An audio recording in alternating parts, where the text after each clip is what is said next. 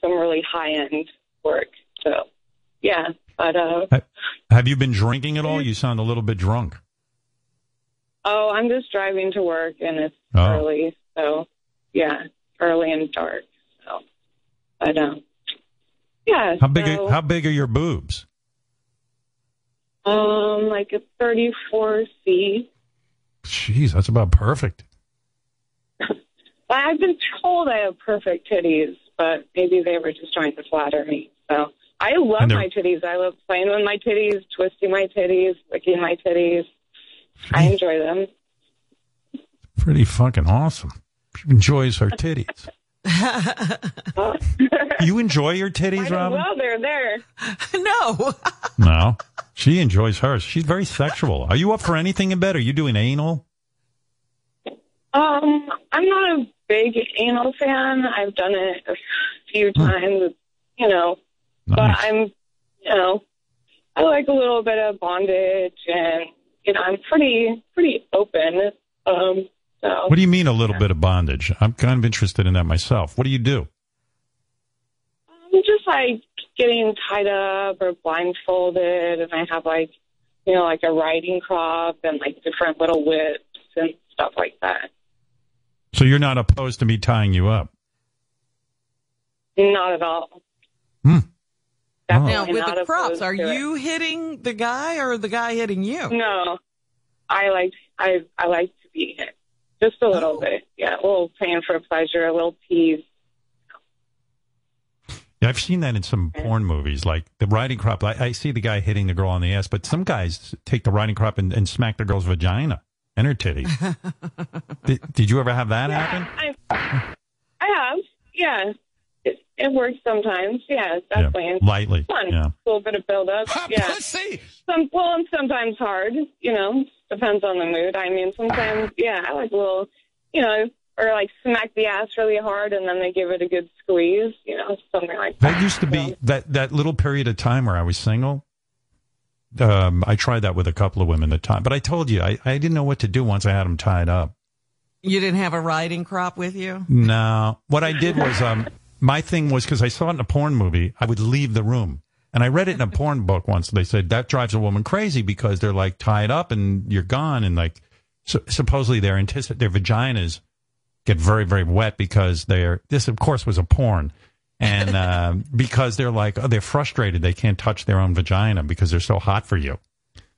So I would leave the room. Yeah, my ex did that one time where he tied me up and then left the room. And I was like, hey, wait a second. And then he came back. So. Yeah, well, I left the room, and then I'm sitting there going, all I want to do is bang. Why am I, now I'm getting angry that I'm not tied up and I'm outside of the room. Like I'm actually, I go, this is the dumbest thing. So I went back in the room, and 2 seconds later, I untied her, and we did it. It wasn't all that great. And then it was also like, you know what? I like someone like wrapping their arms around me and stuff. Now the person's tied up. They can't do anything to you. I like both. I don't need it every time because, I love feeling a man's skin or a woman's skin and, looking into their eyes or, I love the intimacy aspect of it as well. But, there's definitely times where it's just fun to get freaky. And so, then it turns out I'm bad at tying knots. Everybody got out. Oh, really? You came back and they were already untied? Well, like I never had any rope or anything, so I would use my necktie. And 2 seconds later, everyone's out of it. And I'm like, oh, that's pretty slippery. I'm a disaster. Yeah, it was pretty lame.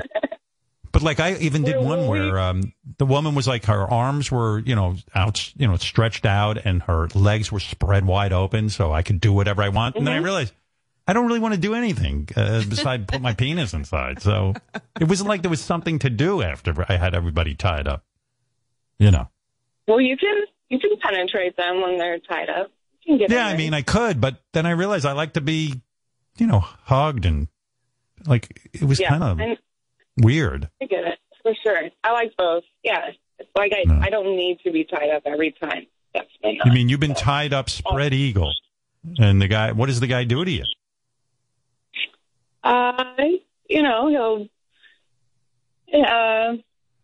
He'll, smack my ass with, the the writing with different things, and then he'll also sometimes use like a vibrator and, you know, get me off that way. And then he'll, you know, put my ass up and then fuck me from behind, you know, stuff like that. So seems like a lot of work.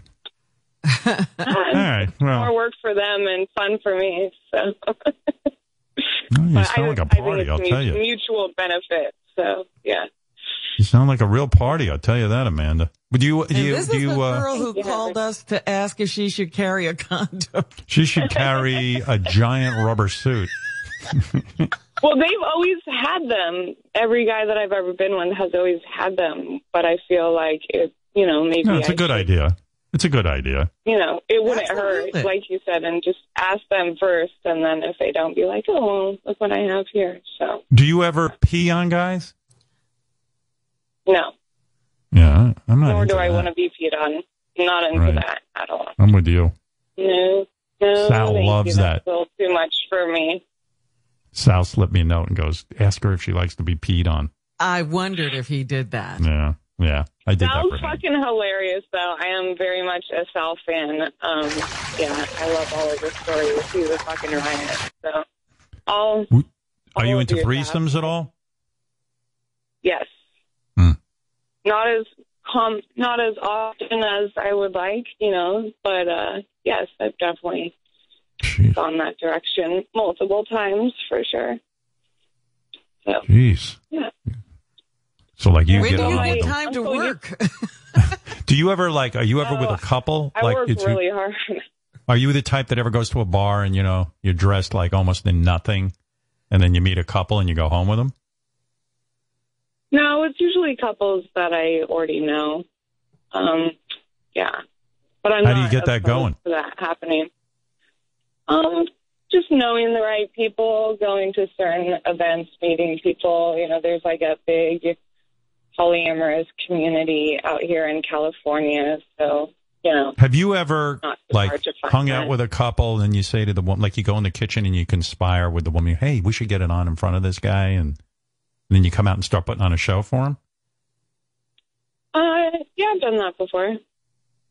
How's that go down?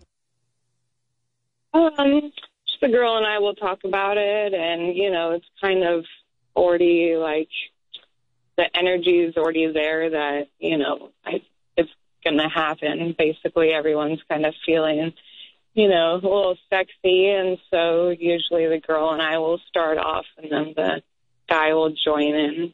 So, yeah.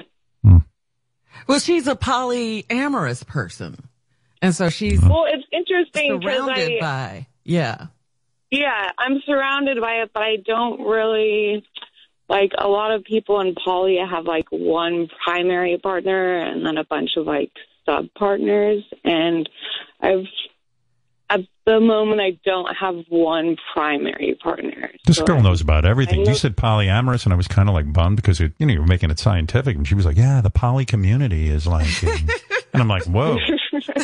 The poly community. I mean, who even knew there was a community? Yeah, there's a community. It's like, are you kidding me? It's funny. This guy I used to date, he's super into it, and he like gave me a whole book on polyamory, which I haven't had time to read, but yeah. Fuck reading. You're too busy banging. You're living it. She's not reading. Yeah, I'm going to read up on it. Hey, you don't need to read up on it. Well, you must be super hot. I mean, you look like Jennifer Aniston. You got those big 34Cs. What's your waist size? I'm like a 29, 30. So trying to get a little more. Yeah, you got a little. I have strong. What do you weigh?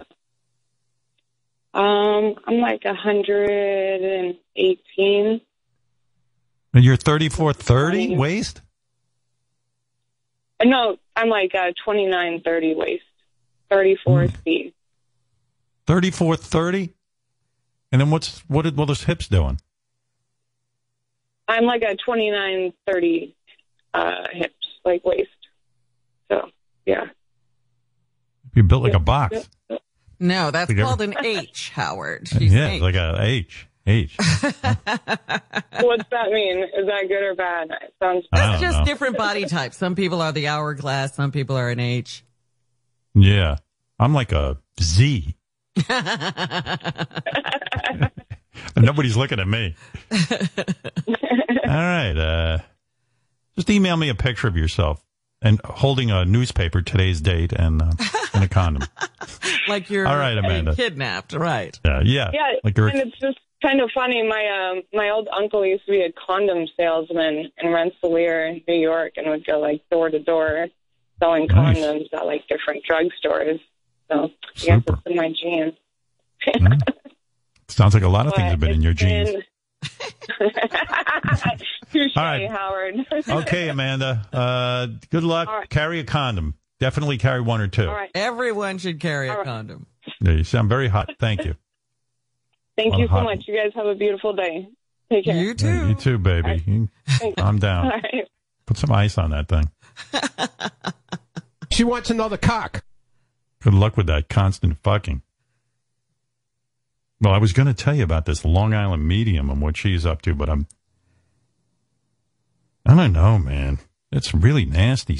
She did a special. I'll do this at some point, but she did a special where she gets in touch with families who had people die on 9/11. She got in touch with people who want to be in touch with people who died on 9/11, like relatives. That seems particularly horrible.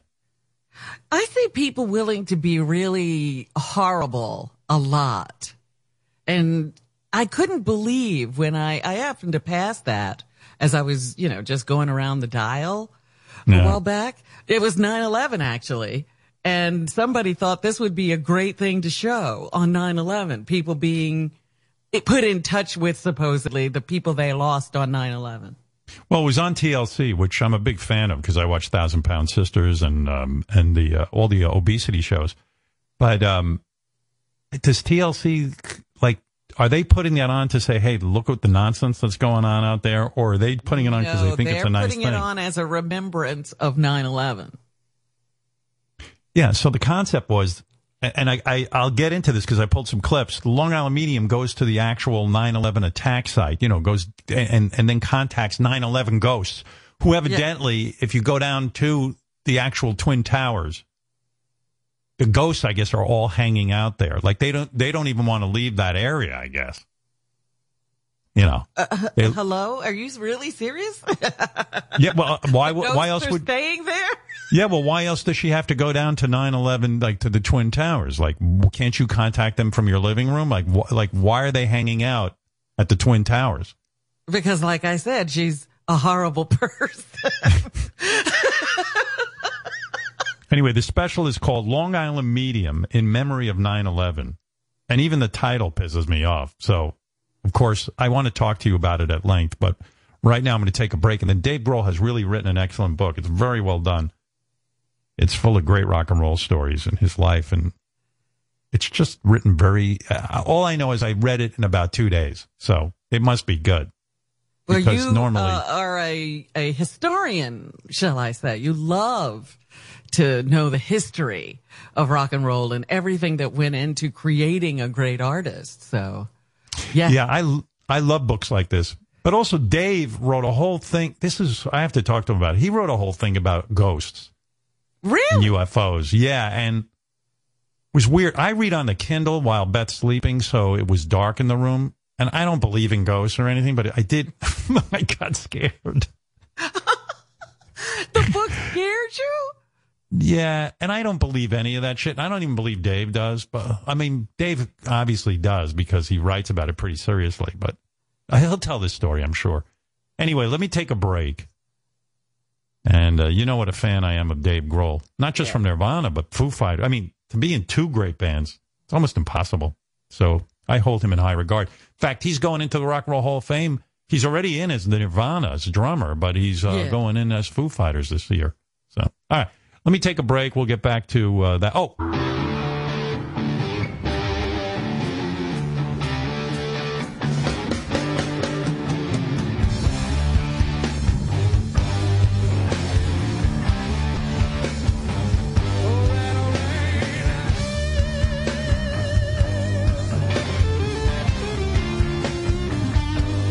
I'm way into this.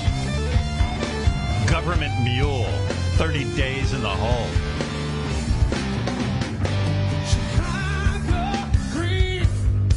It's really good.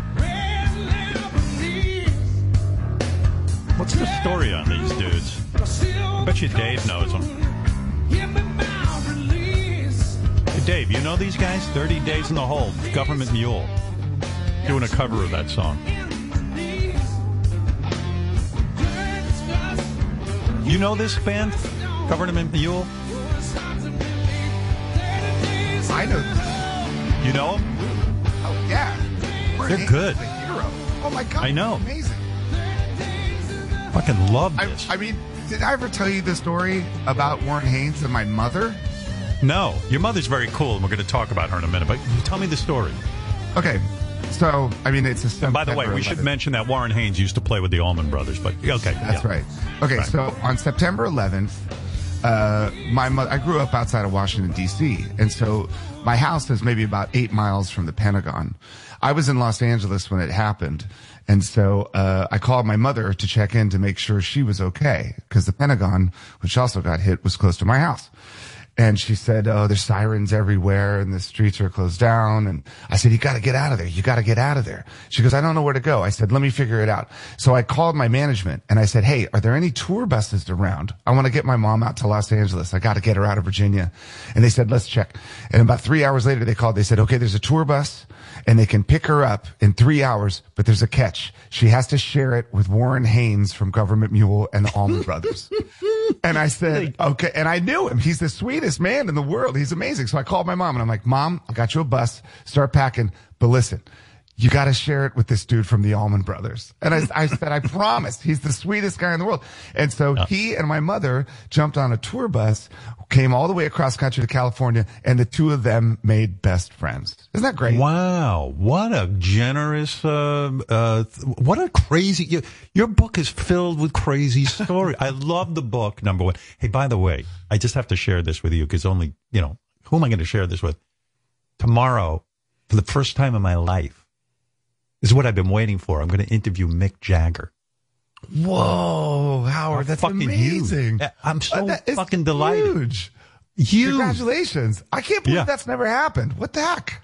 You know what it is? He does very few interviews, and it came about a whole variety of reasons, but I have to move the show and everything, but I don't care. It's Mick Jagger.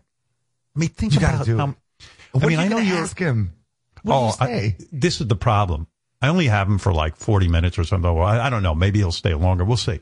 But I already have 2 pages of questions. And even just about him as a front man, that whole decision, whether you dance or not, or if you're the type of guy who, even that physical decision. And he still does it at his age. And as a songwriter, the whole process with him and Keith, what the fuck is that? Unbelievable. It's unbelievable.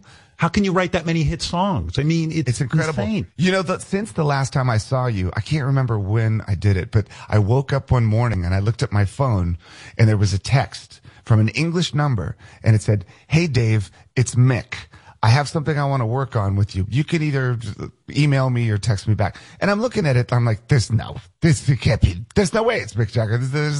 I've met him, but there's no way. And so I just text back and said, yeah, I'll call you in half an hour. And I call the number. He's like, all right, Dave, how you doing, mate? I'm like, oh my God, it's Mick Jagger. And I said, what have you been doing for the last year? And I guess before the pandemic hit, they were preparing to go out and do some shows. And he goes, well, he got a dance studio to warm up for the tour. And then the tour got shut down. And he said, but I kept the studio. I just kept dancing, man. And so that whole time everyone was locked down, he's still in a dance studio getting his moves together for a year to come out and do the shows they're doing now. He's incredible. Unbelievable. Well, somebody said they once clocked in a concert, because he does stadiums, that in any given concert, it would be analogous to running 12 miles. That he's literally running 12 miles. And he's no kid. He's unbelievable, dude. Unbelievable. You worked with him, so you ended up working with him. Well, yes, and we recorded this song. He said he had written a song about COVID. And he's like, it's a bit punk rock, so I wondered if you play the drums. And I was like, yeah, okay, I'll put the drums on it. And then he's like, just put anything you want on it. So I put bass on it, I put guitar on it. We sent it back and forth. And the coolest thing was, when we finished recording the song and he sent back the first mix, man, it was so raw and it was so noisy and it was so, I was like, I can't believe this guy wants to release, this is like, it sounds like Radiohead in a blender. Like it was insane. It just sounded totally insane. But then what I realized was it's those guys, it's the innovators, like the originators. They're the ones, more than the young ones, they're the ones that are willing to take the risks. Like someone like Mick or Paul or Roger Waters, like those are the guys, they really take the risks. They make us look like straight, you know. It's those guys that invented rock and roll that actually they take the risks. Yeah, because like when you worked with Paul McCartney, and you know it was essentially Nirvana without Kurt, but Paul McCartney was the singer on that song. That song was way loud and distorted and fucking like it's almost like back in your Scream days or something. It's like, oh yeah, motherfucker, it was crazy. And I was like, Paul singing that. Oh yeah, but when he walked in, the greatest thing was, you know, everybody, he brought the bass. Like there was the bass, that cool Hofner, it was on a stand in there. And he walks in with this guitar made out of a cigar box. I mean, I know it was a stick, and he's like, no, I'm going to play this. I'm like, yeah, of course you will. You're Paul McCartney. It was amazing. Yeah, here's you and Mick. Easy Sleazy is the name of the song. Can't believe you, man, you've worked with everybody. It's like, that rock.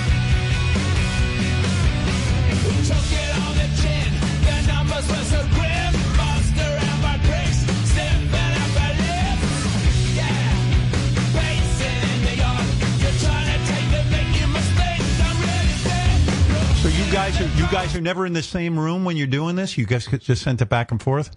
No, I think he was in Italy at the time. And that was the thing I said, yeah, send it to me. 30 seconds later, I had an email with that demo. I mean, when he's on it, man. And then it was just a few days before we were done.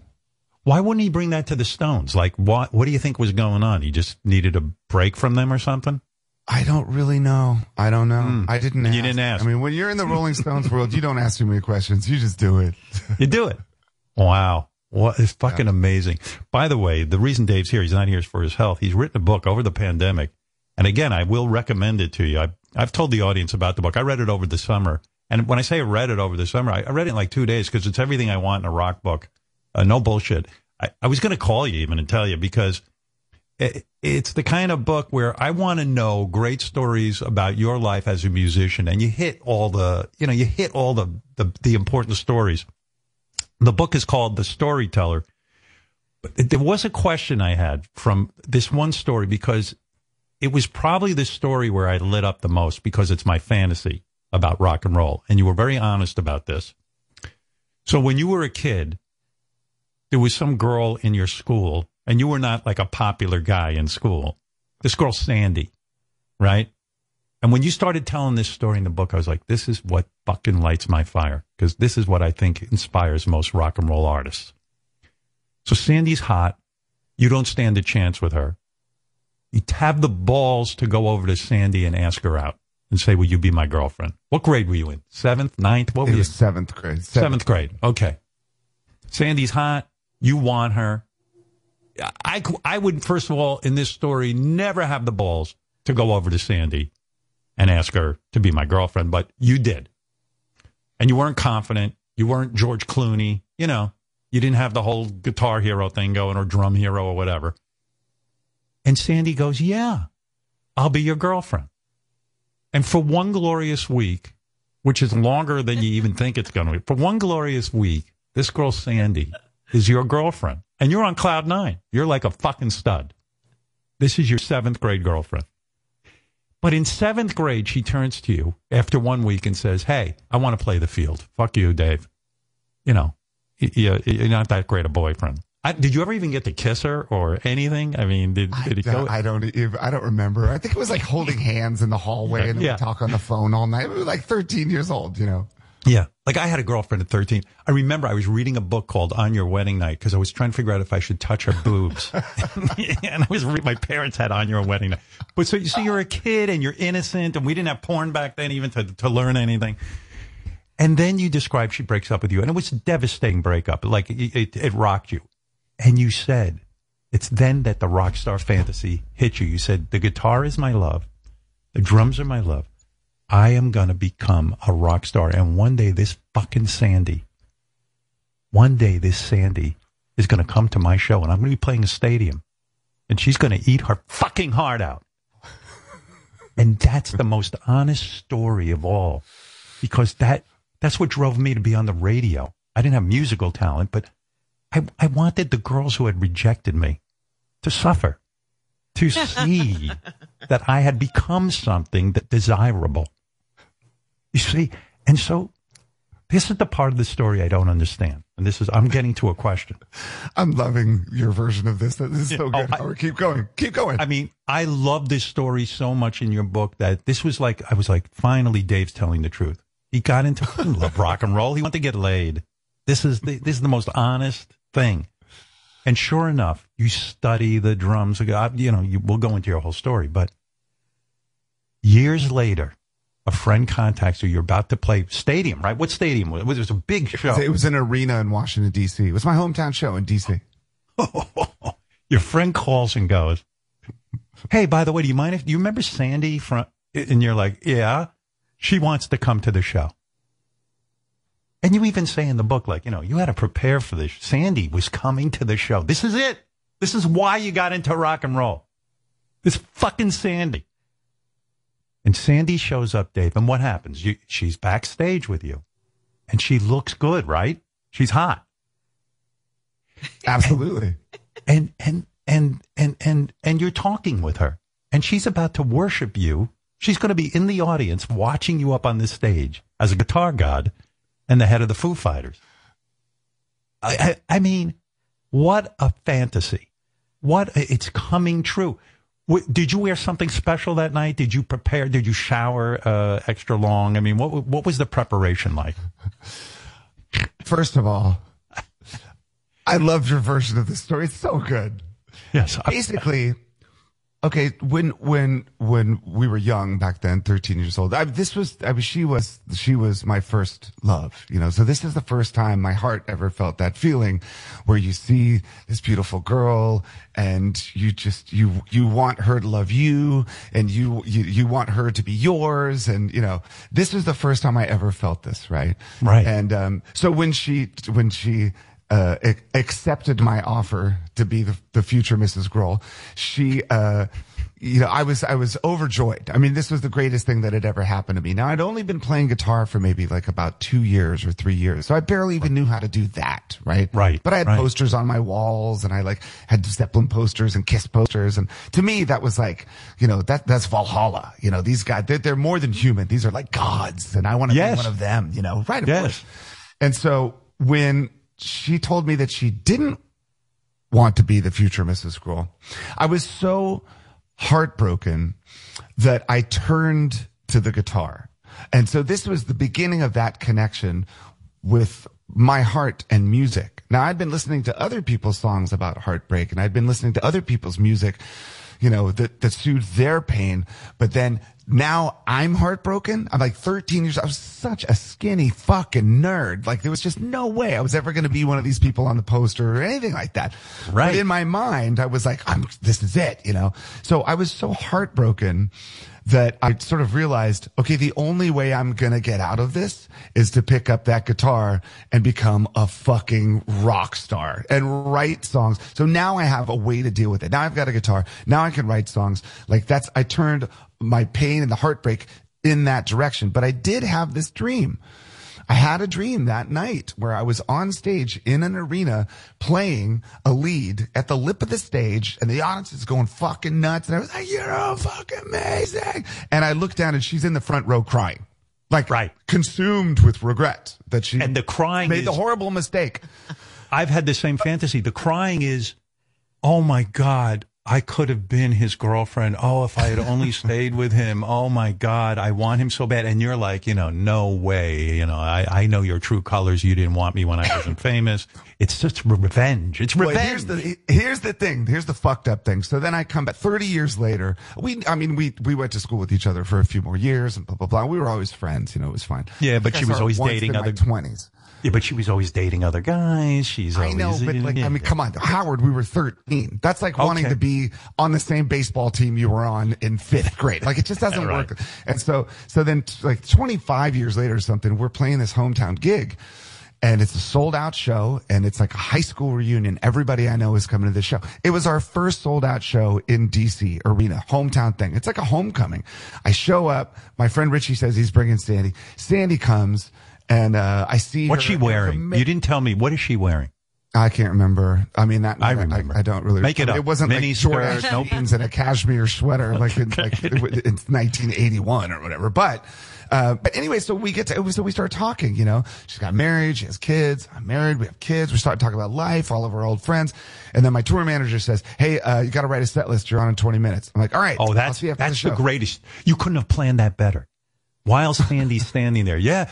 Hey, Dave, you got something horrible you have to do. You have to plan your set list. I would plan the set list in front of her, like I would show her my rock star powers.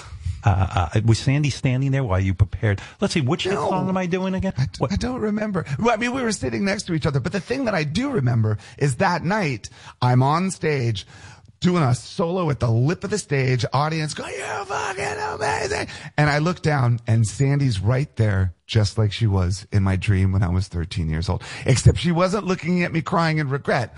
She was looking at me laughing, saying, "God, you're such a fucking asshole." And she gave you the finger. I mean, listen, we had. Wait a second. I had told her this story before, so she knew it. So as I was sitting there playing, she was looking at me like, Don't even do it. Don't even try. Like, fuck you. I'm not going to cry over you. Exactly. Oh, shit. She ruined everything. And then we've remained friends over the years. I mean, I haven't seen her in a long time, but like, growing up in a small town like that in Springfield, it was like everybody knew each other and everyone grew up with each other. And we've all kept in touch over the years. And wouldn't it have been great, Dave? Wouldn't it have been great if she came backstage? Listen, Dave, I actually was in love with you in high school.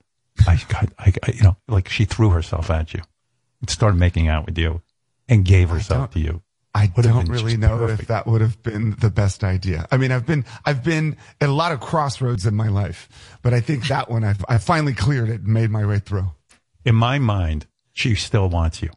I believe I'm actually reading a book that was written by Sandy right now, and Sandy says I should have been with Dad. I blew it. Yeah, right. Because one of the first girls I was ever in love with, blah, blah, blah, blah, blah, she has said to me, I've seen her since, and she goes, "Shit, I should have fucking been with you because we would have been divorced and I would have had half your money." And I go, "Yeah, you blew it." What an idiot. What an idiot. You could have had all that. Idiot. God. Explain, there's a couple of things but anyway, I love that story in the book. Explain something to me. This is a minor point, but this is a thought I had when and I didn't understand it. You say when you started to play drums, you didn't have a drum kit and stuff. You would play on pillows and things like that.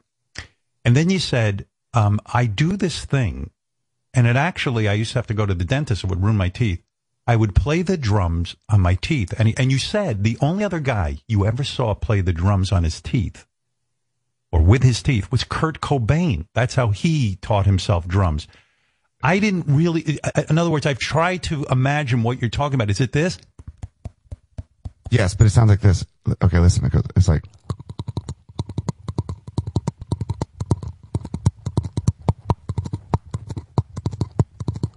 It's like that. Wow.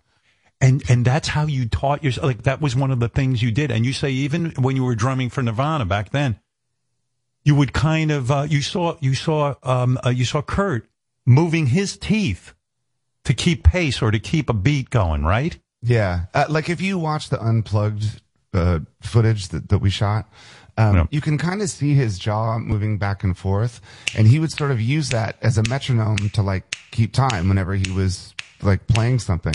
And what I've learned after like sharing that with the people is that a lot of musicians do the same thing. And I think what happens is when you discover music and you start getting really into it, it's like an obsession. And so whether you're like just playing drums on a table, or you're humming something in your head, or you're playing drums with your teeth, you're basically just, you're kind of utilizing any resource to do it. And when you're a kid and you don't have a drum set, and you're learning on pillows, I would walk to school with my backpack and just play songs with my teeth until I got to my locker. And then I'd throw my backpack in the locker and the day would start. But yes, I went to the dentist and he was like, "Do you chew a lot of ice?" I was like 10, 11. Yeah. I'm like, "No, why?" He goes, "Yeah," he was like, your teeth have an unusual amount of deterioration."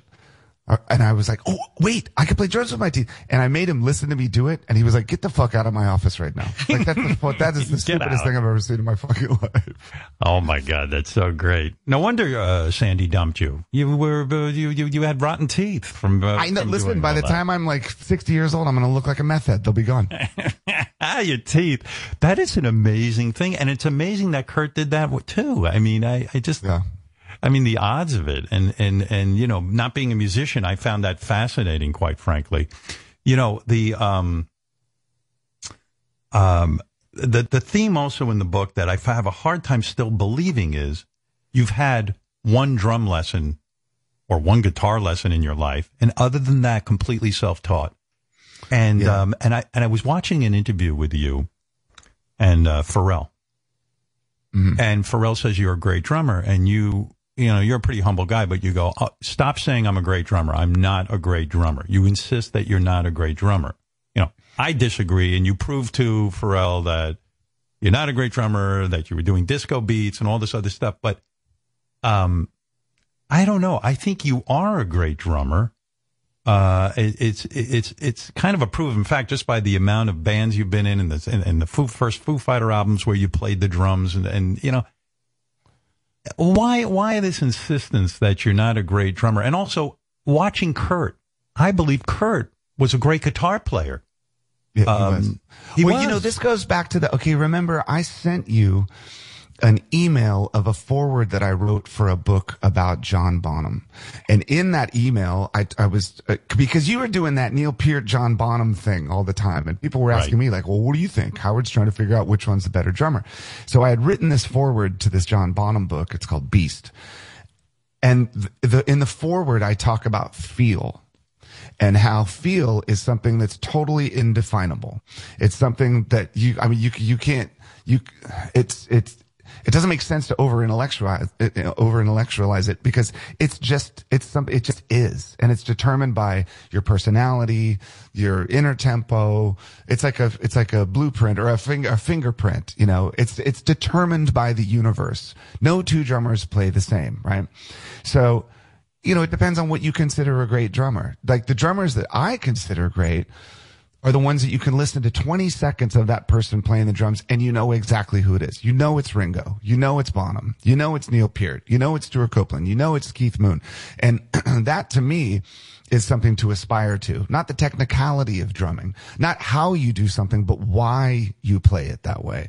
And so, when I think about my drumming, I mean, most drummers, I swear to God, most drummers hear my drumming and they're just like, "God, he sucks. God, he's so basic. God, he's like but to me, the most important thing is my feel and my signature thing. So do I consider myself a drummer like Neil Peart? Absolutely not.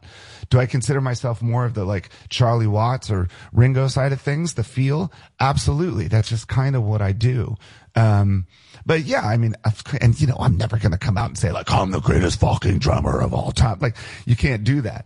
And I remember you saying that painters have this same signature feel, that you can name a painter by the specific lines that they do. That becomes their signature feel. It's the same thing. It really is.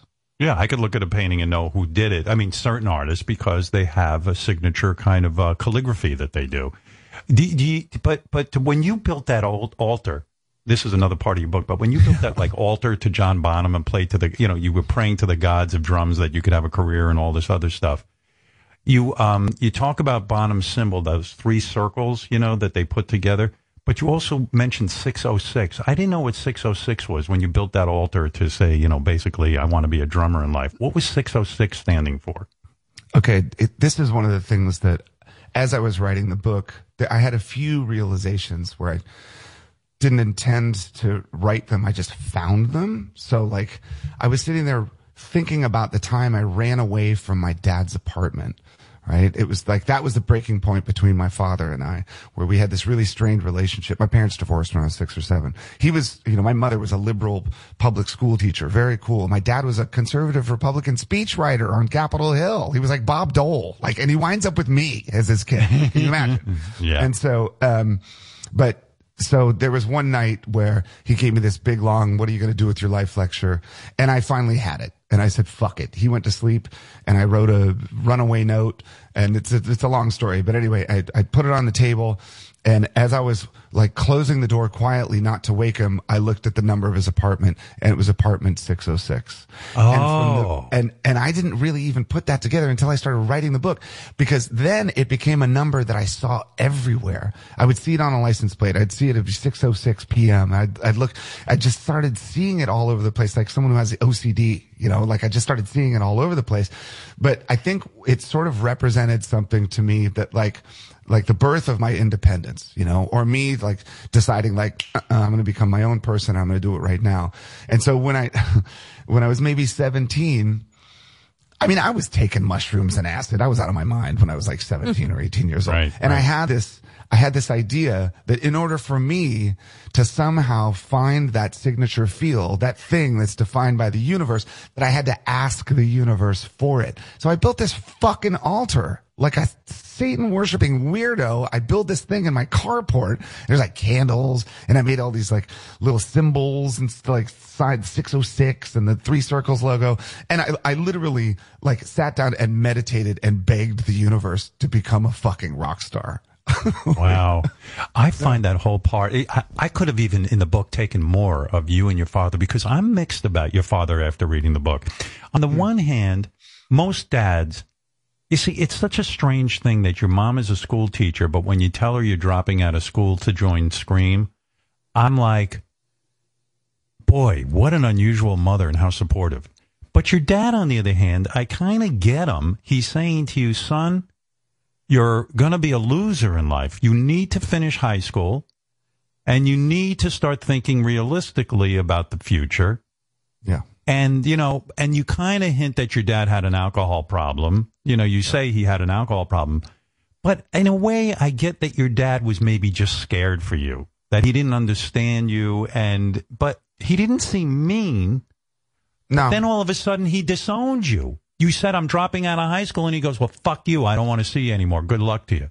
He's a confusing guy to me. Well, you're right. I could write an entire book about this relationship, because we were very conflicted, my father was a classically trained flautist. He was a musician with perfect pitch, and he had the ear and he had the musical mind. I'm sure that he had his own weird sense of synesthesia where he could see music, like stuff like that. I actually wrote an article about this for The Atlantic. And it basically says, like, how far does the apple fall from the tree? In my case, it rolled all the way down the fucking hill, And, right. But I talk about our similarities, and I'm who I am because of this person.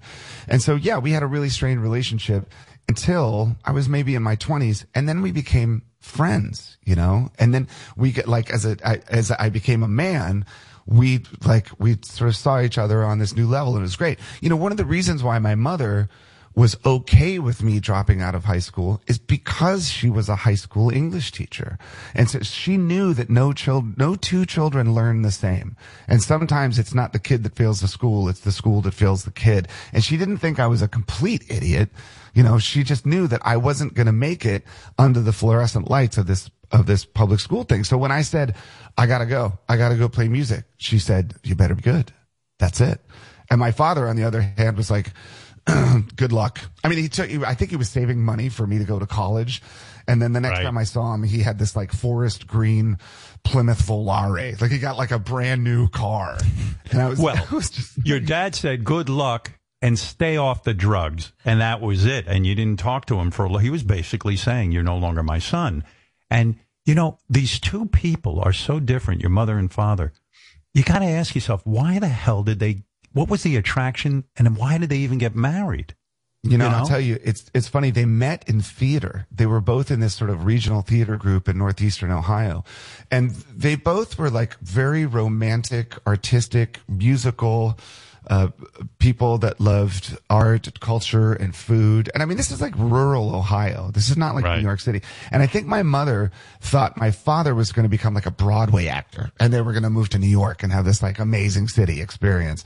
And then he joined the fucking army and they moved to Germany or whatever. But I mean, the thing is that my father was so fucking smart and such a good fucking writer and such a good storyteller and